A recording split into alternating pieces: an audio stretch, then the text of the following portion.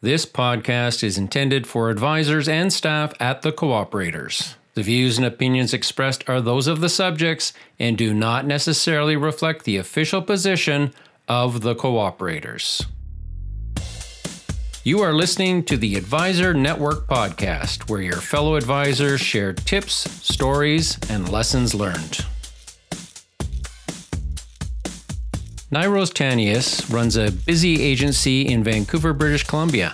There's three things Nyroze loves: developing centers of influence, developing his staff, and getting started early for executive builders. For me, starting early just means starting right towards the end of the year. So, for example, our cutoff is on the 15th or 16th there. Just because you've already hit your executive builder in December already, I don't take the month off. I like to get a good start every year. So, first week of December, I'm always focusing on the following calendar year because I know anything that I'm writing that particular year will go on to the following year. When I'm talking to my staff, and I towards the end of October, I'm always kind of saying, hey, how's our pipeline looking, and are we going to have a good start for the following year? So they always laugh at me and say, well, let's get through this year first and think about next year later, right? But yeah, I'm always I always want a good start. How much operational detail do you share with your team with respect to your executive builder's goal? We talk about EB a lot. Actually, the EB plaque is not in my office. It's right outside there where they are. So they're always asking me, hey, when are we getting the plaque for 2019 or 2020? When is that coming in? So they're on top of it too. And it's something that makes them proud to achieve that every year. So they definitely understand that it's not just about life and wealth to achieve EB. There's other quotas in there. And they do buy into it and love every year when we do achieve EB. So do you have regular meetings to kind of stay on top of your progress, or what does that look like, Nyroze? We meet monthly, and I share my key indicators with them. However, I'm always in the office. I'm here. I either start my day here or end it here. So I'm always here, and they know I'm here. And whenever I'm in the office, they feel comfortable to let me know what's happening and what's going on. And I try to pinpoint the areas that I want to focus on as well for our office. For example, right now, I'm putting a big push on commercials. So with my commercial team, I'm meeting with them 2 or 3 times daily even. They're not long meetings. They're 5-10 minutes. Hey, what do we got going on? What can I do to help? And then how did it go before the end of the day? So if it's something that I really want to focus on, I put in more attention towards it. But yeah, once a month I share the numbers with them, let them know where we're at and where we need to be at. Providing that leadership in the office is obviously really, really important. But what else is it that you really need to focus on, Nyroze? So it's always, for me, what's important is the relationships and always being in contact with my center of influences, my current clients. To me, this is where I feel I bring value is my relationship with people. I try to stay away from transactional stuff and the admin stuff as much as possible, and just try to build a very strong relationship with my community, my clients, and my center of influences, as well as with my team. Can you tell me a little bit more about those centers of influence? Who are they and why are they important? So for me, it's other business owners, because they understand we're all sort of in the same boat. We get it. It's not necessarily a 9-to-5 job, Monday to Friday, where we have the same obstacles. For me, the center of influences are other business owners, and more specifically, past clients that dealt with me, as well as mortgage brokers, lawyers, and accountants. That's my biggest center of influences. So how do you interact with them, Nyroze? Do you just kind of call them up out of the blue and say, hey, how's it going? Or is it a little more strategic than that? Yeah, no, they've become, it's a lot easier for me because they've become real good friends with me over the years. So yeah, we talk to some of them almost daily. And if I haven't talked to somebody in a week or two, I do make a point to reach out to them and see what's going on, how they've been. It doesn't feel like work. It's just more friendship. Nyroze, you started back in 2015, and presumably you didn't have those connections then. How did you develop those centers of influence? Yeah, so in the beginning when I started, I didn't have these connections either, and you kind of build it as you go. I didn't really go looking for them; they just kind of happen naturally. One of your clients will be a mortgage broker or an accountant or a lawyer, and when you happen to deal with them and you find out that they are a lawyer or an accountant or mortgage broker or even realtor, maybe just pay attention to that and think about, if I give them some excellent him or her excellent service here, they're going to have a lot of clients that they might refer to me. And also on top of that, I always try to think of how I can help them. I always try to give them more business than what they give me, actually. So if I accomplish that, I feel that I'm not expecting any business back, but I always notice that when I'm sending a lot of business to them, they're referring a lot to me. Nyroze, most clients' entry point to the cooperators is through home and auto. I know that you believe that advice-based business leads to transactional business and not the other way around. So if a client has home insurance with you, they won't necessarily trust you with their investments and life insurance. How do you overcome that challenge? When I first had the A1T role here, I thought, okay, you know what, we have X amount of clients here. I got to write 40 policies of life. This is going to be so easy. I'm just going to call them up, and the first 40, they're all going to say, yes, I'll buy life insurance off you. What I found is that if they've been doing business with us for home insurance or ICBC, or which is auto insurance here, for the past X amount of years, and here comes a new guy and trying to sell them on life or wealth, they didn't really want to hear it, right? However, any new clients that came in, if you introduced the life or wealth right in the beginning, they just assumed, okay, that's just part of how we do business. And I found a lot more success bringing that up with all new clients that come in, even if they come in just for their auto or condo. Now, not obviously not all are going to purchase it right away, but when they're ready, they're going to remember that, hey, you know what, Nyroze did mention to me that they do wealth, and they do. So I'm going to at least give them the opportunity when I'm ready for that product.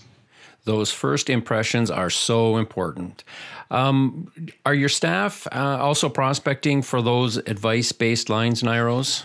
Yeah. So I always say look for opportunities. So when a commercial client comes in and they don't have any sort of other businesses with us, I say, hey, maybe there's a good opportunity that if he gets hurt, that it could really affect their lifestyle. So it would be great for you to introduce me to them, so maybe I can offer loss of income disability for them. When a client comes in for a new home policy, I educate my staff about the difference between our mortgage insurance, life insurance, compared to what the bank offers.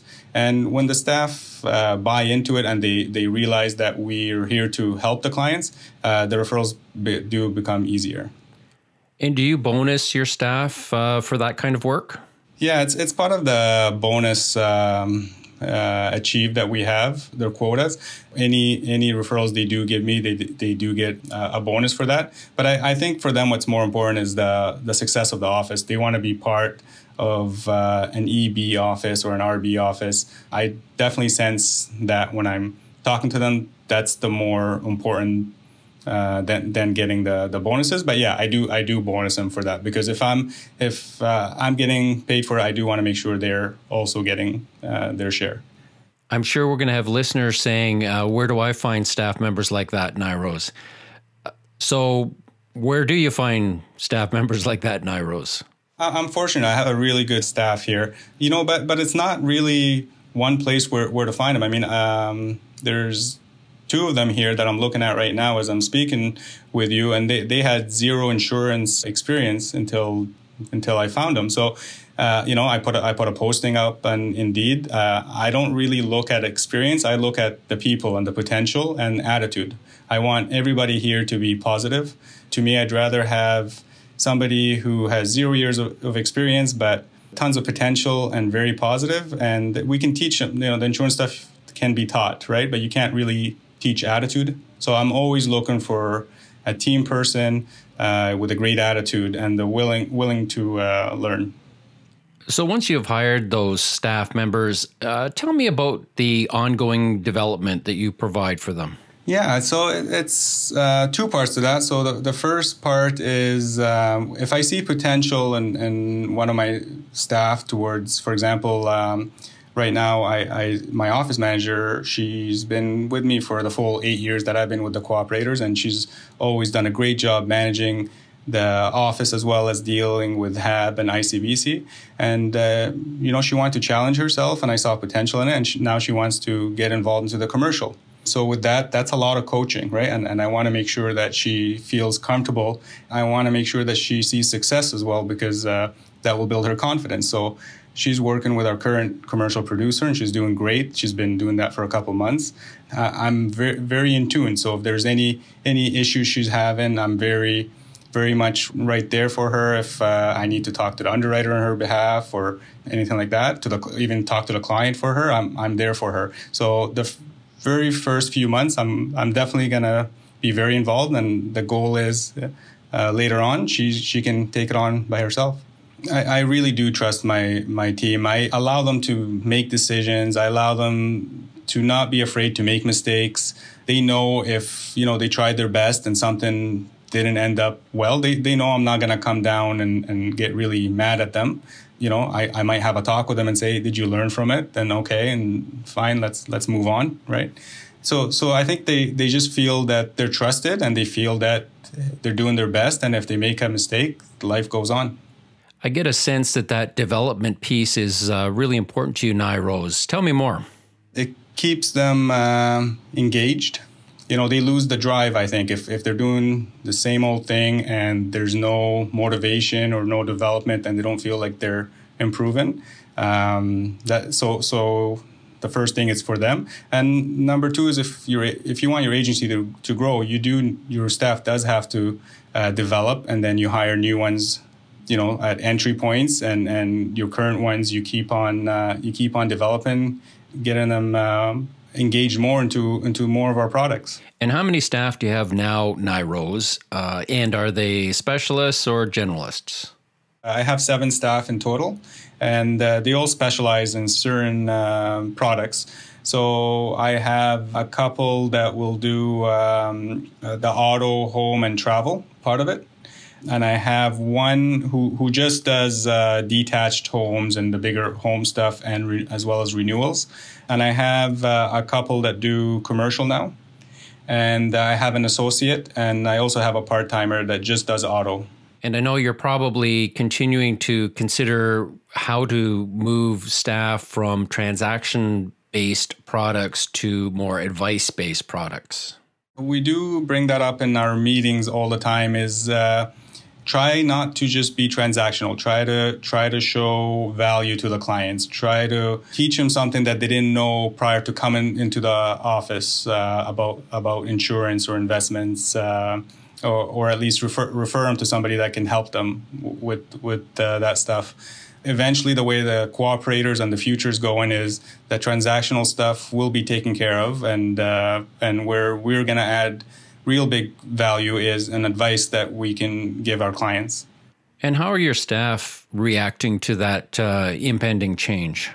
3 years ago, when I first, because I got that from Congress there, I think that was 3 years ago when they first mentioned that. And then I came and had a meeting with them. They were worried, to be honest. They were very worried. They thought, hey, the job's going to be gone. And then as they've seen in the last year or year and a half there, where more of the transactional stuff can be done online, and they're adding more value with the client reviews and policy reviews and that kind of thing. They said, okay, this is actually good. They're more comfortable with it. And in terms of wealth, do you already have a wealth producer on staff, or are you looking at hiring one? I don't have a wealth producer, but it's funny, right? Before this call, I was speaking with a candidate. So it's something that I've really been focusing on, especially since Congress of this year. Bringing in somebody who has some sort of experience with it, I think will be very, very helpful for the clients and for us. I've talked to several different candidates. It's not an easy task, but I'm confident that we will find the right person. And what about work-life balance, Nyroze? You've got 4 kids. Yeah, no, my kids are super important to me. They're very important to me. I enjoy taking them to their sporting activities, their school functions. There isn't anything going on now, but before COVID, I was always involved in every sport event they had, or any school show or play that they had. And how I balance that is when I'm working, I'm try to be very productive. So I try not to have any wasted time. On a normal 8-hour day, for example, I try to get that done in 4 or 5 hours, and then allows me to spend some time with my kids. So far, 2021 is looking a lot like 2020 in terms of COVID. Nyroze, what have you learned through this pandemic? Yeah, you know what? I learned how fortunate we are to be in this industry. I'm on East Hastings here in Vancouver. I'm not sure if you're familiar with that. There's a lot of businesses that I've known for years that have closed down, and I've known them, the business owners and their families, and seen what they've gone through there, and it's very, very sad, and a lot of it was out of their control, obviously, with the COVID. What I've really learned there is just to be there for your clients when they need you. Sometimes it's not even about insurance. Sometimes just a phone call or checking in on them, and they'll never forget that. So it's not always about just insurance and business. It's about people, and we're in the people business. So that's really what I've learned. Yeah. For more tips, insights, and stories from your fellow advisors, please subscribe to the Advisor Network podcast. If you have any questions, comments, or ideas for future podcasts, or just need someone to walk you through how to subscribe, contact me at brad_scott@cooperators.ca.